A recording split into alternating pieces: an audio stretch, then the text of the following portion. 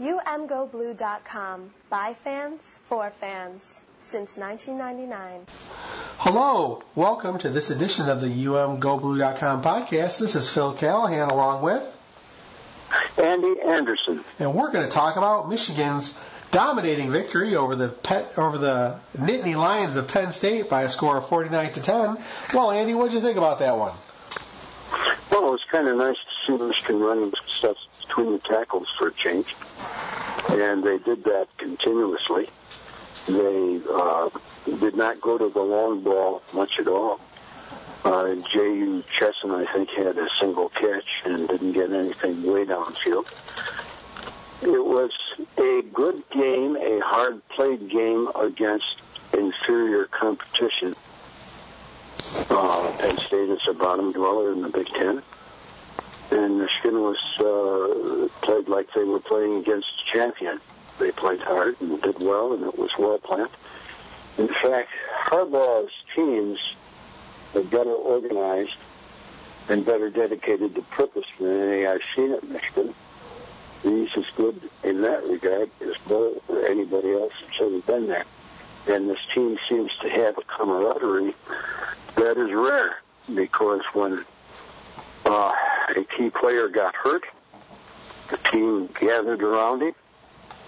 And Harbaugh remarked at his press conference today that that's highly unusual for a team to do that.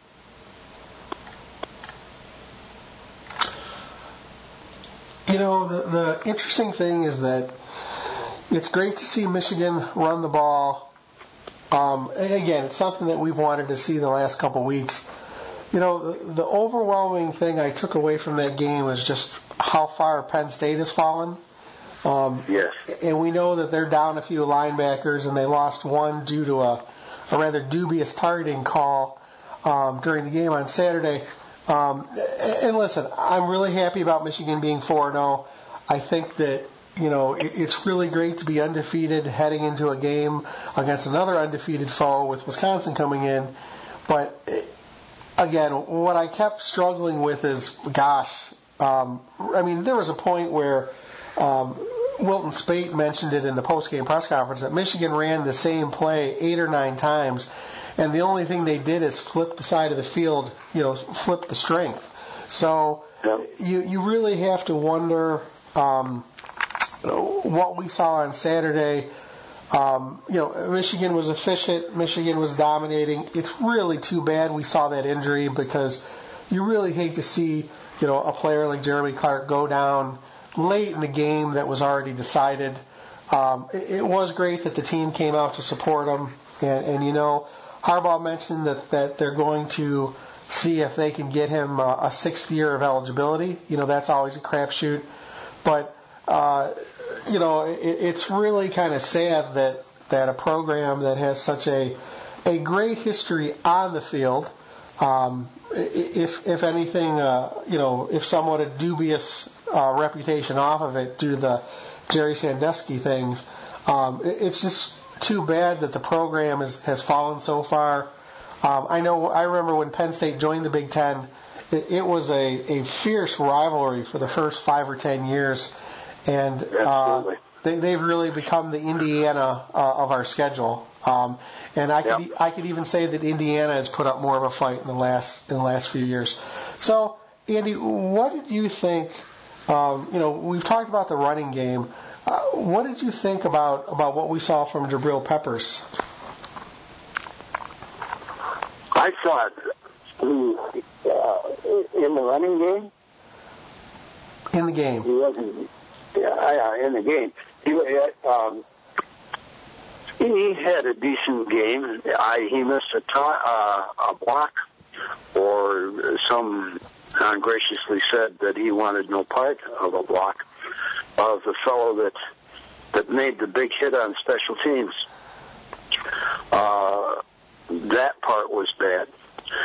But the man has consistently shown that he's cut above. He has impressed Harbaugh no end. And here's a quirk in Harbaugh's personality that I never would have anticipated today. He was talking about the helmet awards and mentioned that, of course, Jabril Peppers had nearly 40 of them, 37 to 40 of them on his helmet. And he keeps saying the man is a football player, and he means it. I never thought he was the kind of guy that would build up his players. I thought he would be the kind of guy that cut down his players to keep them humble. Well, in Jabril's case, I guess that isn't necessary. Jabril is an extraordinary football player, and he is used differently all the time. He can tumble. He's smart enough to tumble to what's going on and play the play better than the regulars that play in that position when they switch you on. So it's been amazing. I didn't think this was one of his most productive games against Penn State, but he still was in there. Why did we have all those first-string people in that kickoff alignment?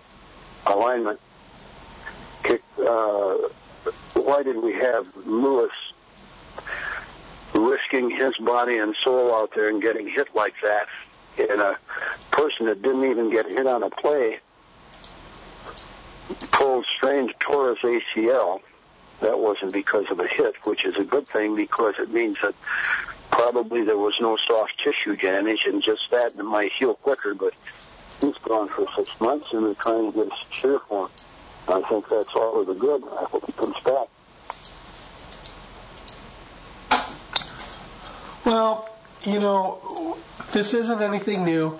Harbaugh believes that the best players should play all the time. I mean, Andy, if you want to think about it, we mentioned how much it's great that Jabril Peppers is so great, but you're putting him out there. There's always the opportunity he's going to get hurt.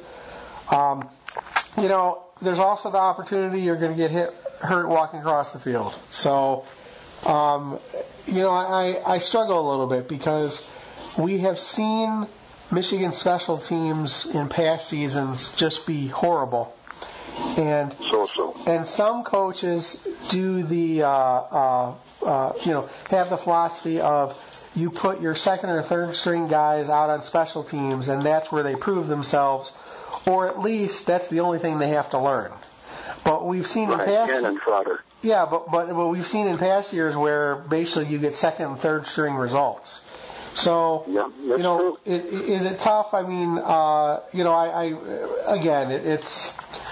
it's a bad situation when somebody gets hurt in a blowout, and yet you could also make a case that Jordan Lewis needed to be out there as much as he could to get his game speed back, because he sat out. So it's tough. I mean, I think it's a situation, to use the old cliche, you're damned if you do and damned if you don't. That's right. Do you really want Jabril Peppers out there returning kicks with second and third string guys blocking for him? I mean, do you want him to get lit up? So, you go round and round. I mean, the thing that's interesting, you mentioned about Harbaugh building players up. I think, it's one thing to kind of build a guy up who needs it, to kind of, if a player fails and a coach goes on and on about how he's done great in practice, kind of trying to give him something to live up to. What I sense from Harbaugh with Peppers, and even some other players, he's been fair in his praise, with other players. And I think what you're seeing with Peppers is that he's just acknowledging that he's a great player. I mean, he said it today. He's a great player. And I think that one of the things that we're seeing from Harbaugh is, we've seen it I keep saying it, we've seen it from other coaches who fall into coach speak. Well, he's a great player and he's doing well. Listen, Harbaugh's if Harbaugh really wants to gush about somebody, it's legitimate. And he said today, he said, every time we give him an assignment in practice, he goes, the players and coaches just look at each other and say, wow, Jabril's a really good player. I mean, kind of, almost sarcastically, because everything he touches on the football field, he seems to do well. So, it's nice that, you've seen some schools manufacture Heisman campaigns. You see some schools' information departments that will go out and take out billboards and send out doodads to the media to promote certain players. And, if this is the beginning of Michigan or Harbaugh trying to promote Peppers into the race, I would much rather have him do it in a press conference and take questions about it than, Sure. some kind of packaged media, flyers going out, mouse pads going out, that kind of thing. If you're not playing well and you don't deserve the credit, you're not going to get it from Harbaugh. If you're not part of the meritocracy and you're not growing and contributing that football team, he's not going to say good things about you if they're not true. And some other coaches very truly do all the time raise their players up, trying to elevate the program. Harbaugh's not doing that. He knows how good these people are, and if they're good, he says so. And I think that's great for recruiting and great for the University of Michigan.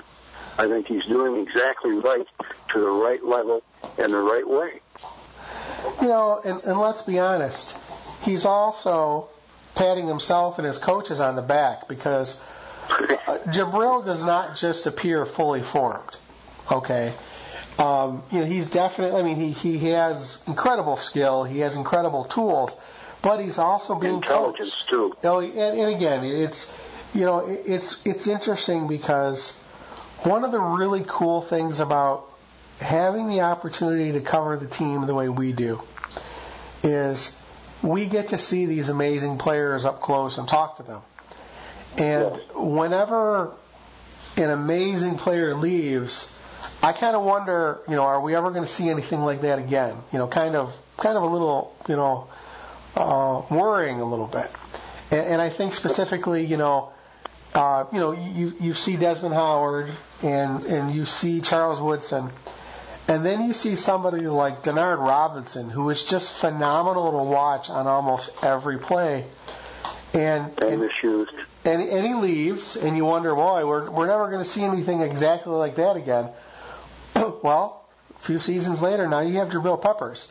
And they're all unique in their own way, but it's one of the really cool things about being a fan of a major program like Michigan.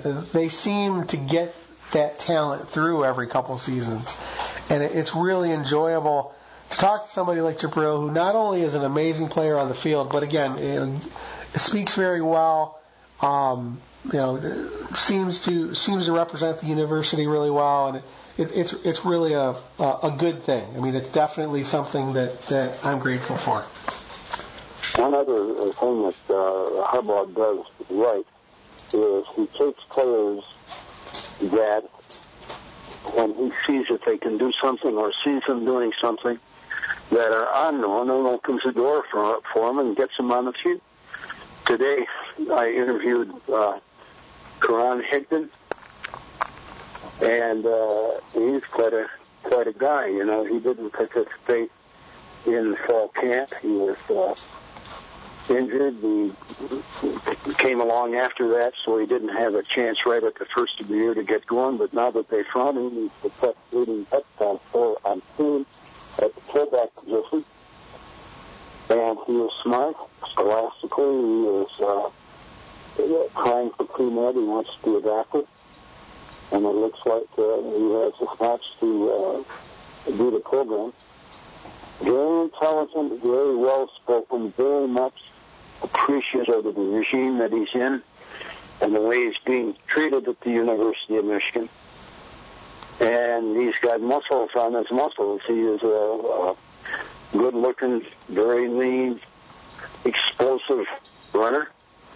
And he's going to be there for a long time. He's not a small man. It's not small for a back. It's big. But Harbaugh discovers these gems, but takes people like that and lets them in early, lets them play. Well, that's all upswing to the program. Now, they're going to increase their level of competition this next week when Wisconsin comes in. But there's one thing that people should remember. You can't quite completely at Wisconsin's offense because two of those touchdowns that were scored against Michigan State were not offensive. So that drops down the amount that their offense actually scored. Now they're going to be good, and they're a conventional type team, and they're as mean as anybody will get till we get to the States and Ohio States and Iowas. Not so sure about Iowa anymore, but anyway, they're a formidable foe, and it's going to be one hell of a game this Saturday. So we've talked about Michigan. We've had some Michigan-related news in that former Michigan coach Les Miles was let go, and Harbaugh was asked if we were going to be seeing Les Miles in any capacity around the program, either as some kind of honorary captain or consultant or analyst, and he didn't deny that. So that's going to be interesting. And, you know, it's interesting to see Les Miles being let go from LSU when many people thought that there was a chance he was going to end up as the coach here. And I think things worked out pretty well for us. What do you think? I think they worked out perfectly so far. Harbaugh, like any other college coach, is going to take his lumps, but I think he's doing a hell of a job up for now.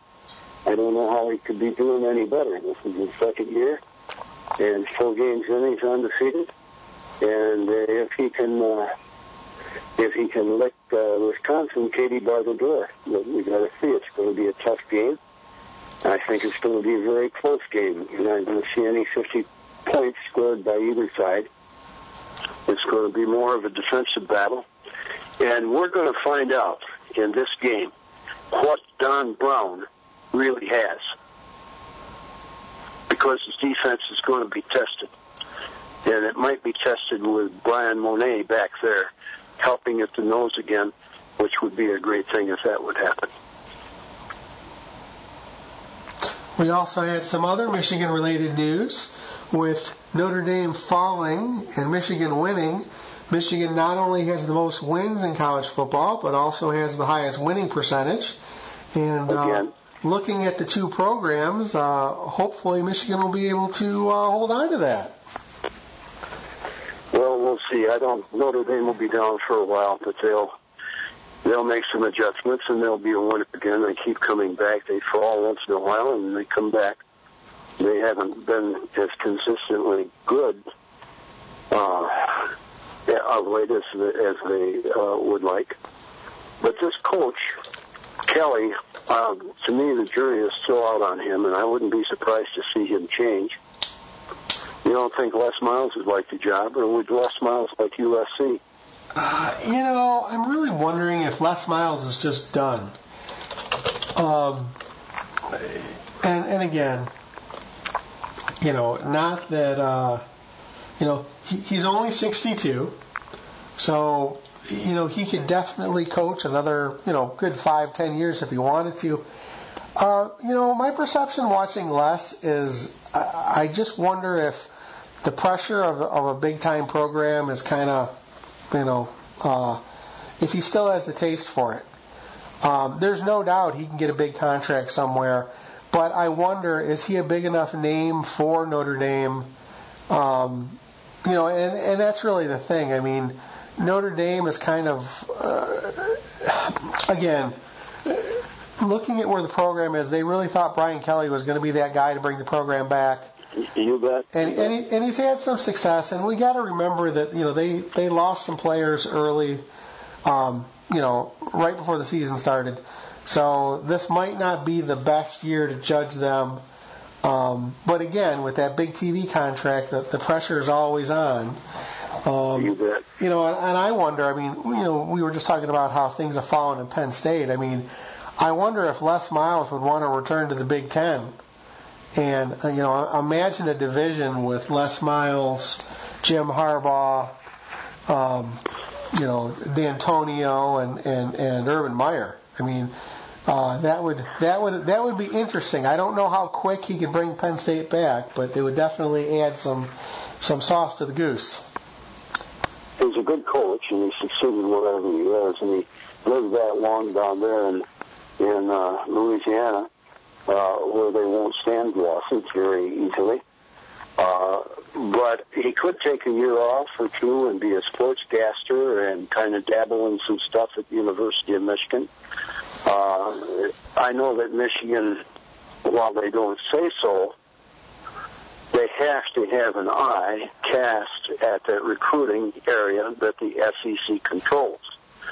And he might be an in that if he were associated in some way with the University of Michigan. They have an assistant and associate for everything. They got a big cadre of people that report to that program that aren't directly involved in coaching all over the place. So I don't know. I think if it was mutually useful to him and to Harbaugh and Miles, they could work something out. I think probably Harbaugh is pretty good at work for demanding that you do the job, and he's going to let you do the job. What do you think? You know, my perception of Les is that LSU has always been on the senior side of recruiting in SEC.